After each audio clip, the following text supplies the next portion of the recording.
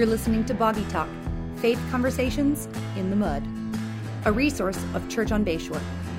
Boggy Talk is recorded on Boggy Bayou in Niceville, Florida, and is hosted by Justin Wyatt and James Ross, pastors at Church on Bayshore.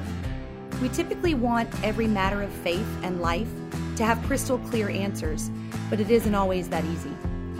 This podcast digs in to help Christians think with a kingdom mentality about topics that sometimes get muddy and bog us down. So let's dive in. Hey, and welcome to Boggy Talk. Thank you for joining us for this week in our series, Roadblocks and Objections to Living Sent.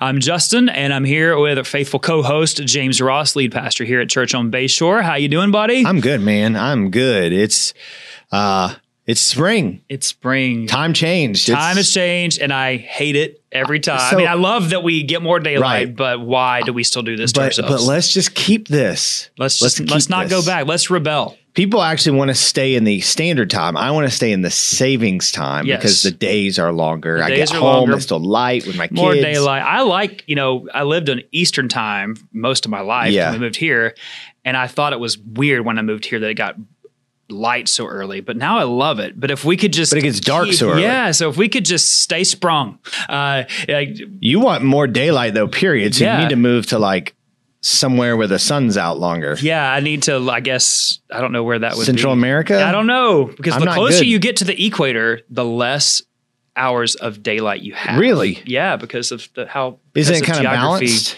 Well, I mean, ish. I mean, I guess you could move, every 6 months, move north and south. We're very unsure. You know what I am sure of? People don't care at all about opinions on this. But it is the middle of March, and yesterday was the 1-year anniversary marker of the last service we had on campus before we had to shut things down. We started the 15 days to slow the curve. Yes. 365 days ago. Isn't that crazy? Yeah. My, how the times have changed. And That's so wild. We are living in a very different world than we were a year ago. And as much as some things have returned to some sense of normalcy from what it was, this is, we are very much aware that we are in really a new normal, probably for a long time. Yeah. We're kind of those who might be listening, outside the state of Florida. It's so interesting. You were talking about this, but here we've kind of been in this new normal, figuring things out for a while, and other places are just starting to open back up. It's just we've kind of been isolated in that. Yeah, so. I was thinking I was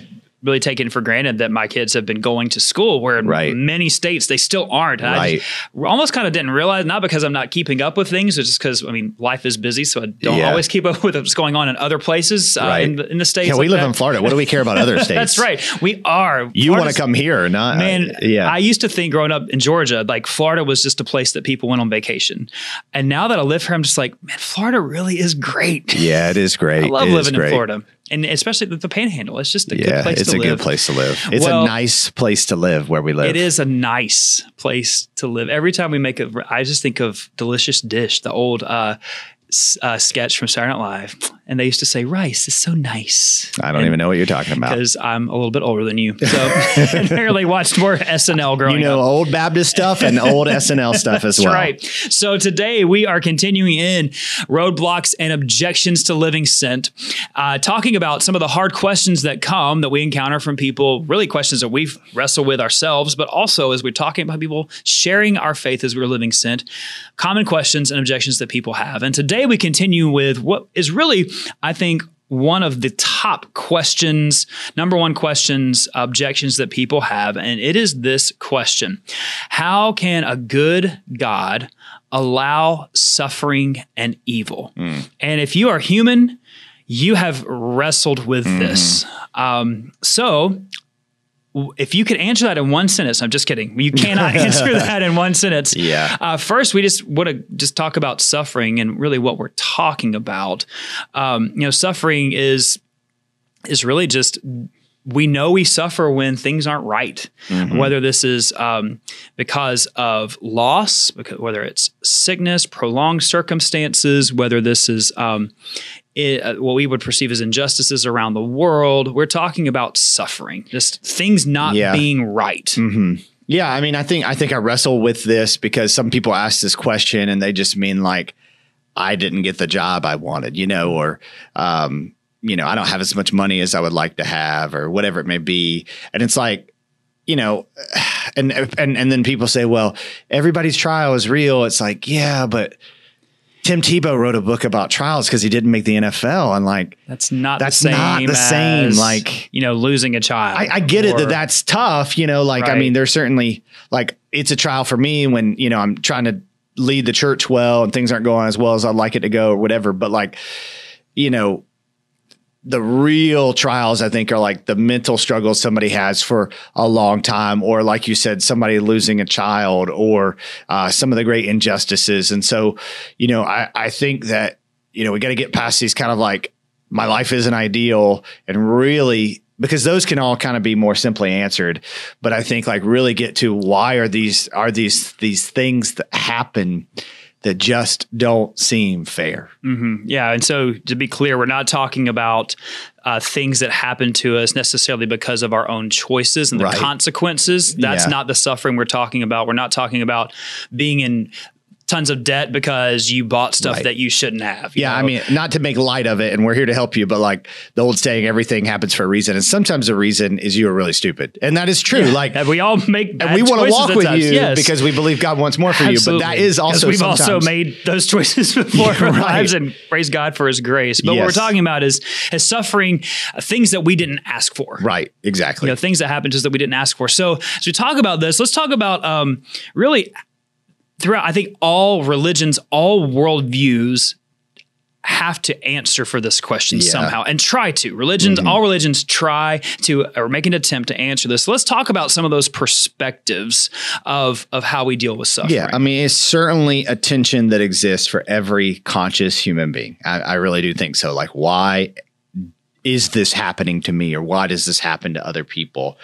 And I would first say that not believing in God doesn't help deal with that tension. I mean, essentially, like as an atheist, you have to say there's no meaning in suffering. Like, you don't believe there's a God, like you don't really believe in morality. Like, how can you even say that this is wrong? How can you even say that, there is suffering? In C.S. Lewis's, book, Mere Christianity, I mean, that's one of the first things that he talked about when he converted from atheism, ultimately to Christianity, was like, why is there something in me that identifies these things as a problem? So atheism really cannot answer this.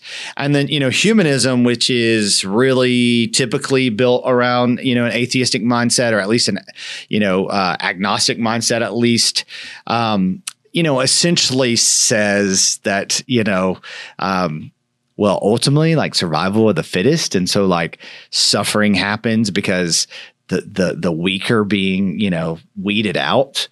And so like they would critique religion in general. I mean, so let's start with Karl Marx, who says religion is the opium of the masses. And so he's saying it's just helping you to feel better about injustice. It's helping you to feel better about suffering. Freud, essentially said that religion is personal justification. So it's helping you feel better about the things you cause and go through. And then Nietzsche, essentially said we shouldn't worry about suffering and there's no truth, claim, but that in itself is a truth claim, to say no one can make a claim about the truth is like the most arrogant truth claim there is. So I think like all these things just don't deal with this real problem that we know exists. And none of them answer the question of how did you know you're suffering? Right. So if you're suffering, it's because you were aware that something's wrong, and they don't answer the question of then why do we lament? And then, religion's answer to this, different religions teach different things about suffering, but take, for example, Buddhism. And so the Buddhist answer to suffering is that really all of life is suffering. Buddhism has its roots, and there was a king and he wanted to shield his son from Buddhism. I mean, excuse me, that was wrong. He wanted to shield his son from suffering. He kept him in the palace, coddled him, and then he let him out of the palace. But he hid all the sick. He hid the elderly so his son wouldn't see. And then so he left the palace and saw this, palatial, wonderful thing outside and realized, okay, it's okay. But then he went back out and then he saw someone sick, and then he went back out and he saw someone elderly and realized that there is suffering. And so he made this connection that all of life is suffering, and the point of life is to detach from suffering. And really that's that's a terrible worldview to detach from suffering, because it may shield us from pain, but it doesn't really shield us from pain. It detaches us from not dealing with pain, but it ultimately denies the fact that we feel pain because we are created really in the image of God. The image of God is that we are created for eternal relationships. So we recognize in suffering that death is a break in that eternal relationship, and so we feel that pain because of the love that we have because God has created us in His image. And so when we look at other religions, there's an attempt, and I believe that Christianity really is the only one that gives not just an answer to suffering, and maybe not an answer, but gives a purpose to suffering. So let's talk about that. And as far as how does a good God allow suffering and evil? Well, what is the Christian claim about suffering? What is the purpose in suffering? Yeah, I mean, in Hinduism, would say basically you live your life, and if you're suffering in this life, it's because of what you did in the past life, and you live better, and then the next life you won't suffer as much. You're trying to escape suffering. Right, exactly. Yeah. And Islam has its answer in itself as well. But yeah, what does Christianity say about suffering? And I think, ultimately, and you asked me the question, if I were to answer this in one sentence, what would it be? Joking. And my answer would actually be that God has better in store for us. That would be my simple answer. So God created us to know Him and, to experience joy, experience life.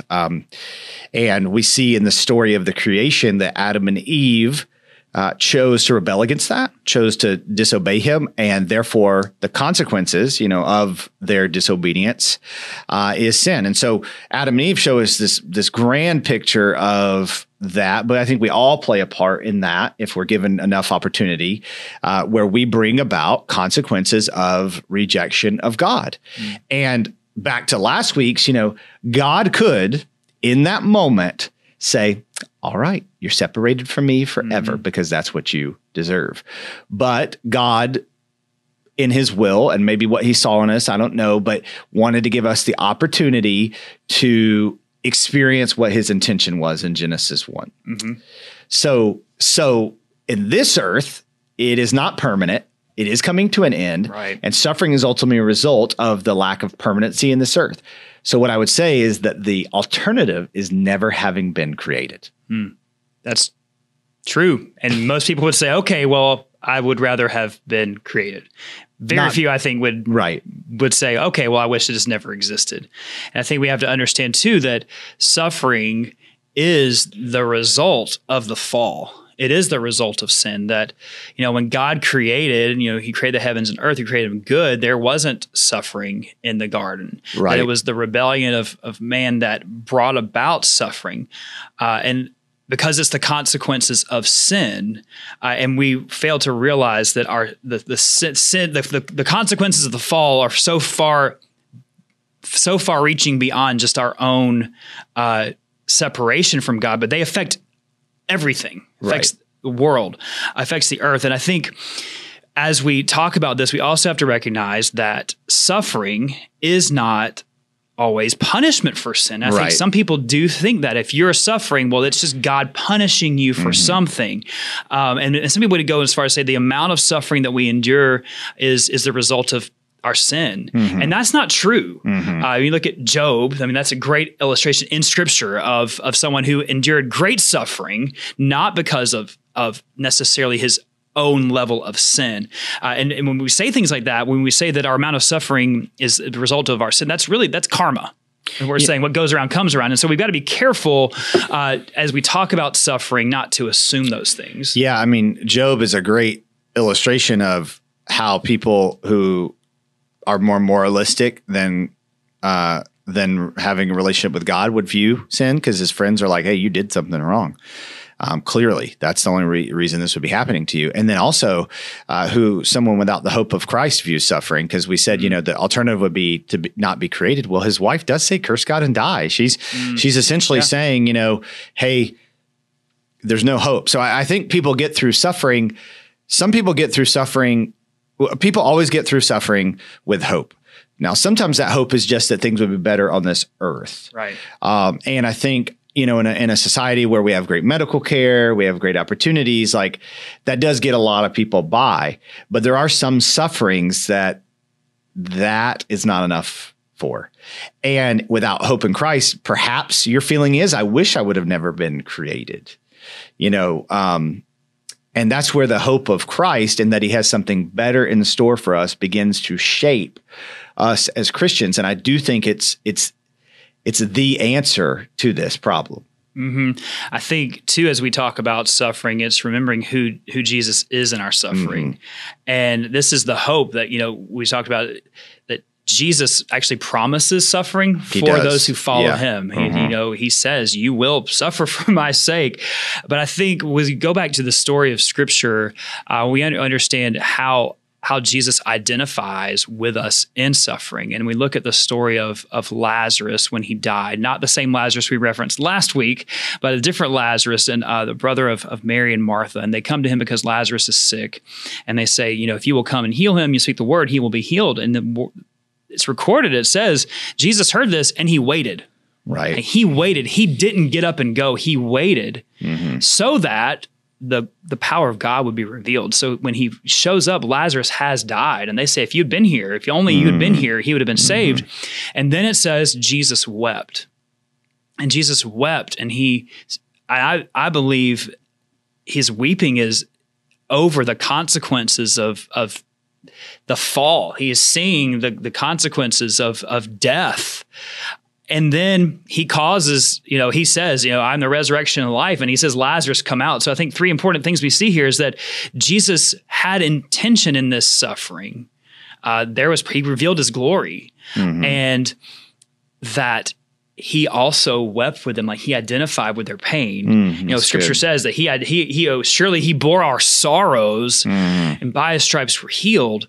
And then he is the resurrection. And so the Christian hope in this isn't necessarily that in this life everything's going to be better. It's that Jesus has suffered. Jesus is with me in my suffering. And I know there will be a day when there is no more suffering because of what he's done.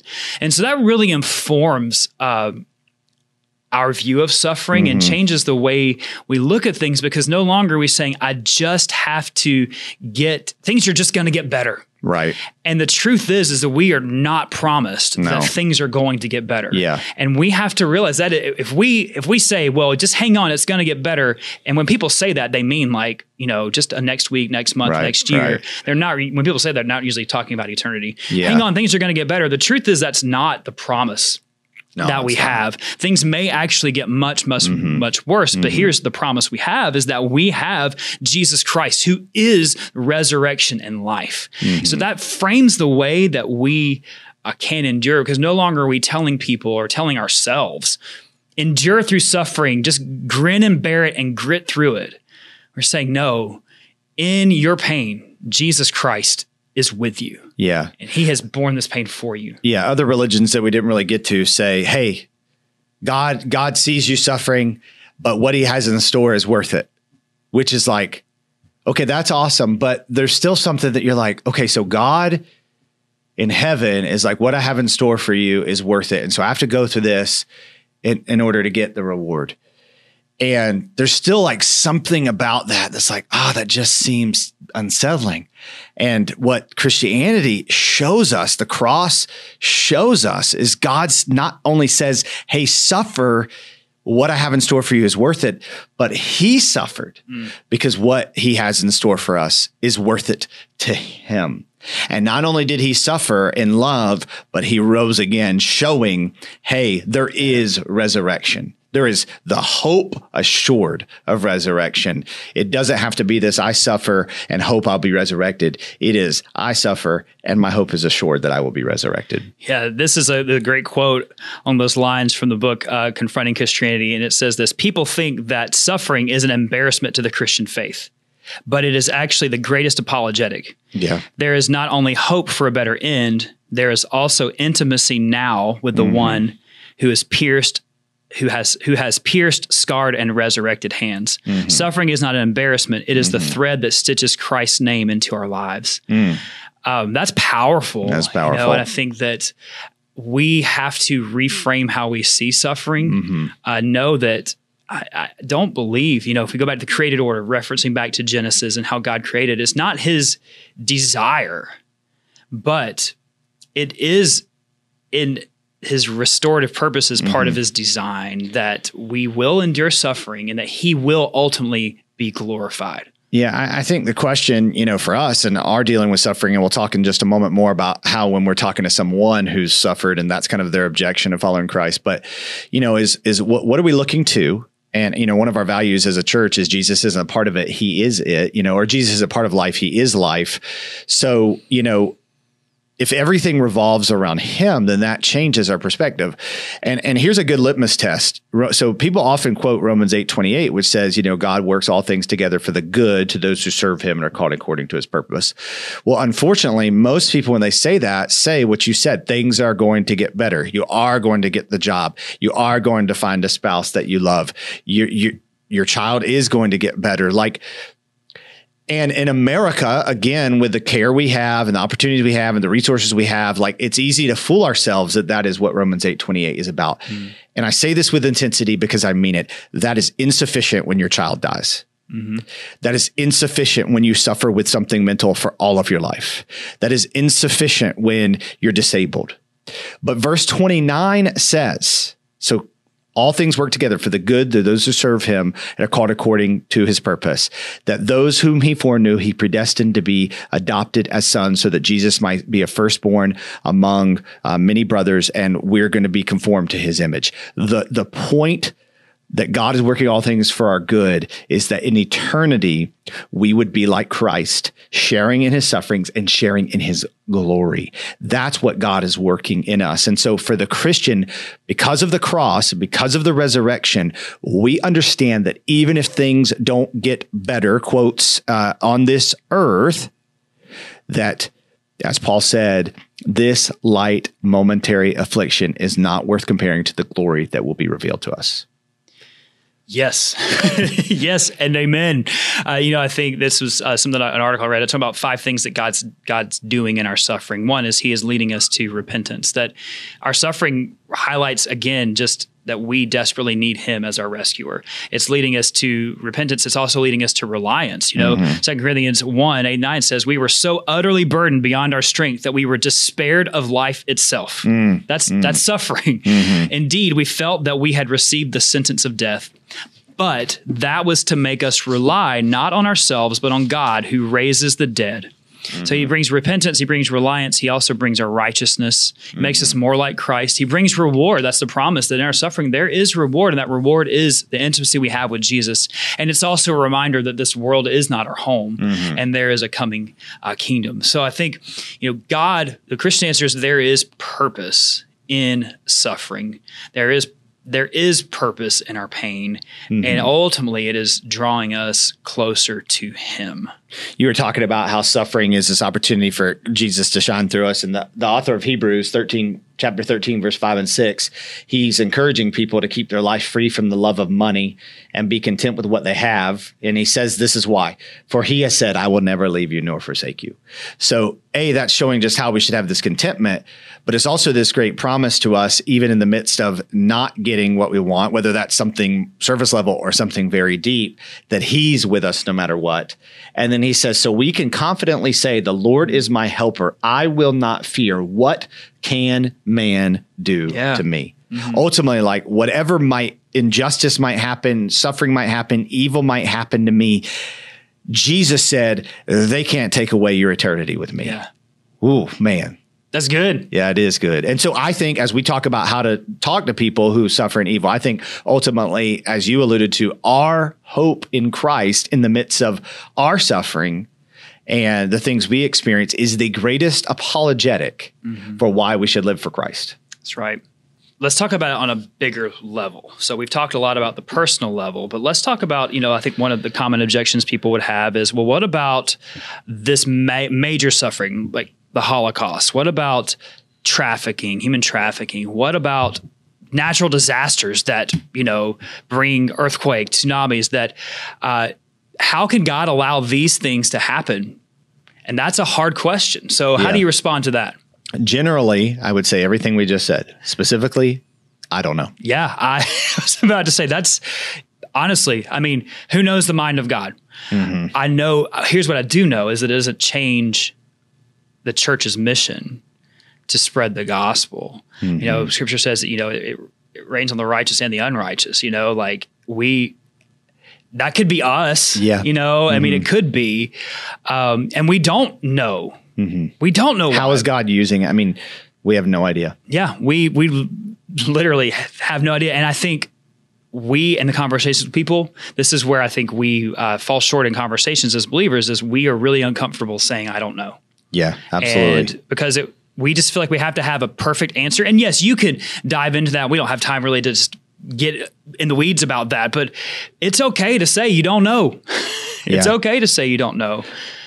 You know, and I think people would say, well, you know, suffering is an opportunity for the church to share the love of Christ. And so that's why God caused Hurricane Katrina to happen or whatever it may be. And it's like, well, suffering is always an opportunity for the church to share the love of Christ. But to say that God ordained that to happen in the way he did so that X good would come out of it is just not our place. I mean, and when preachers do that kind of stuff, they should just shut their mouths because they don't know what they're talking about. Now, again, generally, does God do that? Yes. But I would say that, you know, any ounce of suffering in this world is just an opportunity for us to point to the kingdom of heaven. But it is certainly not something that we have the right to say, this is why God did this. Mm-hmm. Someone once taught me the concept of the economy of God. And that's like how God works.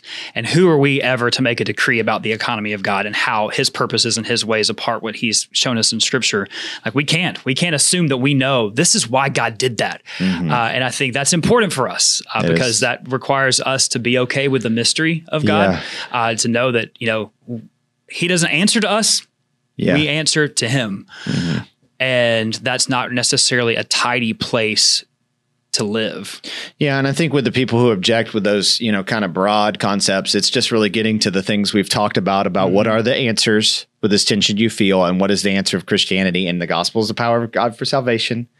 So once you hear that message about Christianity and suffering, I have seen people who that moved them to their life, you know, trusting Christ. Right. Like, you're right. God suffered for this. That's how much he considers me being with him for eternity worth it. I think the more difficult thing is when someone is going through something very personal.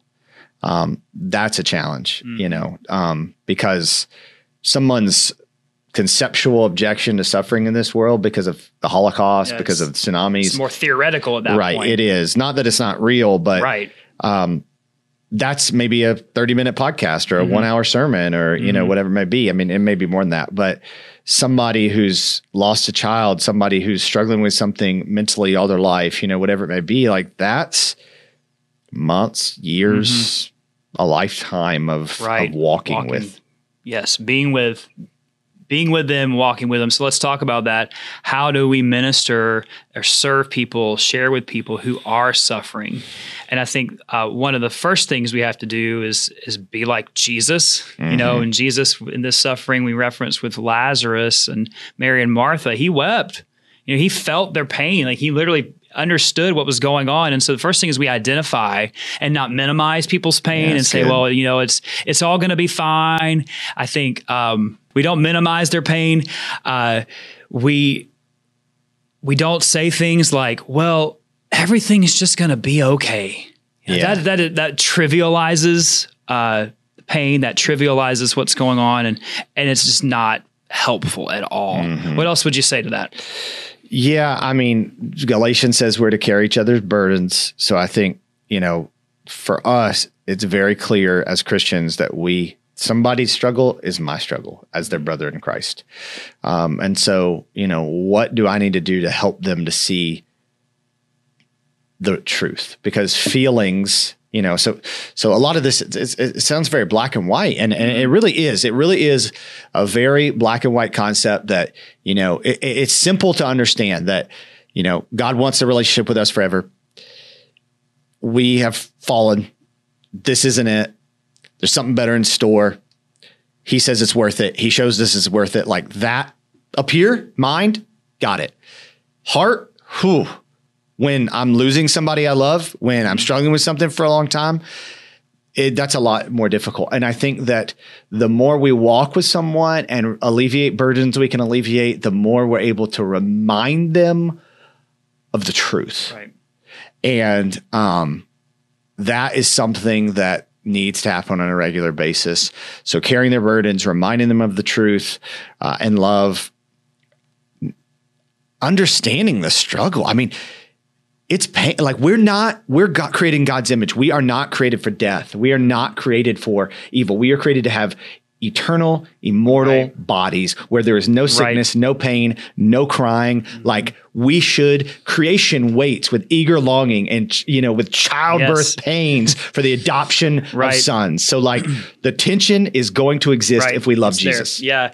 And I think what you were saying earlier, it's in these moments of suffering, our emotions are big, emotions are high. And in those moments, our hearts and our emotions get way ahead of our logic. Yeah. And, there's things we know that we've got to allow time for our hearts to catch up to where our head is, And I think that's the space where we walk with people and we're patient with people, where we don't say, well, this happened for a reason. So is God sovereign over everything? Absolutely. Yeah. But, like people, they need you giving people that space to let things catch up and being with them, being the presence of Christ. Yeah. Being that reminder of that he is with us in suffering is really the best thing we can do with people.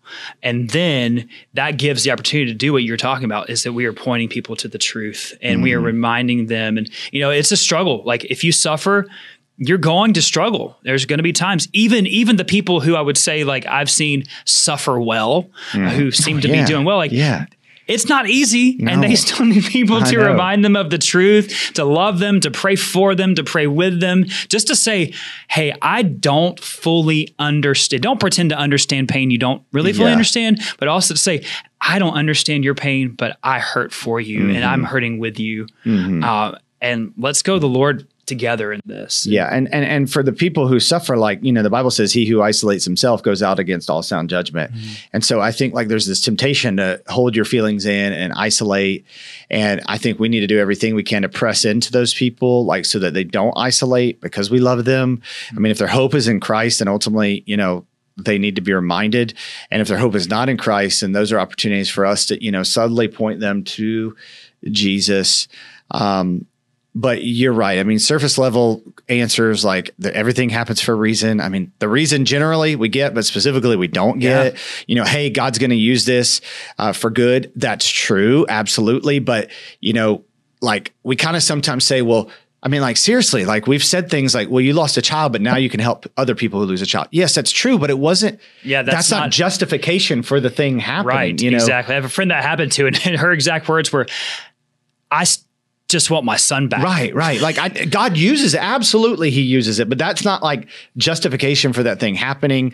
Saying, oh, well, hey, it could be worse. It's like, okay, so are we saying like there is a level where actually that's as bad as it gets? Just suck it up. Come on. What's wrong with you? That's terrible. So those are just like, why are you saying that? Like, just don't say anything. Yeah. Just if you can't say, just don't say it. There are moments like as a pastor, you guys know we're talkers, right? Yeah. Like I'm in the hospital with somebody and I've got I love you. Let's pray. Let's just pray. Let's read the word. I've got nothing to share other than we're with you and he's with you. God, our desire is the situation changes, but we trust you. Mm-hmm. And I think that's where we just have to remember who the Lord is. Psalm 34:18, the Lord is near to the brokenhearted. Psalm 147:3, he heals the brokenhearted. Isaiah 61, he has sent me, I'm not Jesus, to bind up the brokenhearted. And so that's his promise to the suffering. His promise to the suffering is that he knows he's with us. He is working, he is near, he heals, and he is binding our hearts in suffering. And so that helps us understand that our suffering isn't without purpose. And it is drawing us close to him. And, as we've shared today, as we talk today, these are, we're hard issues and we're just scratching the surface on some of it. But, if you are struggling with suffering, reach out. We would love to just for sure be with you. pray with you, serve you however we can. And ultimately remember, as we talk to people and through these, everyone has a reference point for this question as well. They're thinking of, when they say that, they're thinking of someone they know, either themselves or someone that they love who has suffered. Yeah, you're right. And let's be mindful of that and understanding and being compassionate and empathetic towards those things. So that being said, we're thankful that you've tuned in this week. Join us next week as we continue in this series, Roadblocks and Objections, answering another tough question. That's it for today. We'll tune in next time. Thanks for listening to Boggy Talk. We are so glad you joined in the conversation. Go ahead and subscribe so you don't miss a beat.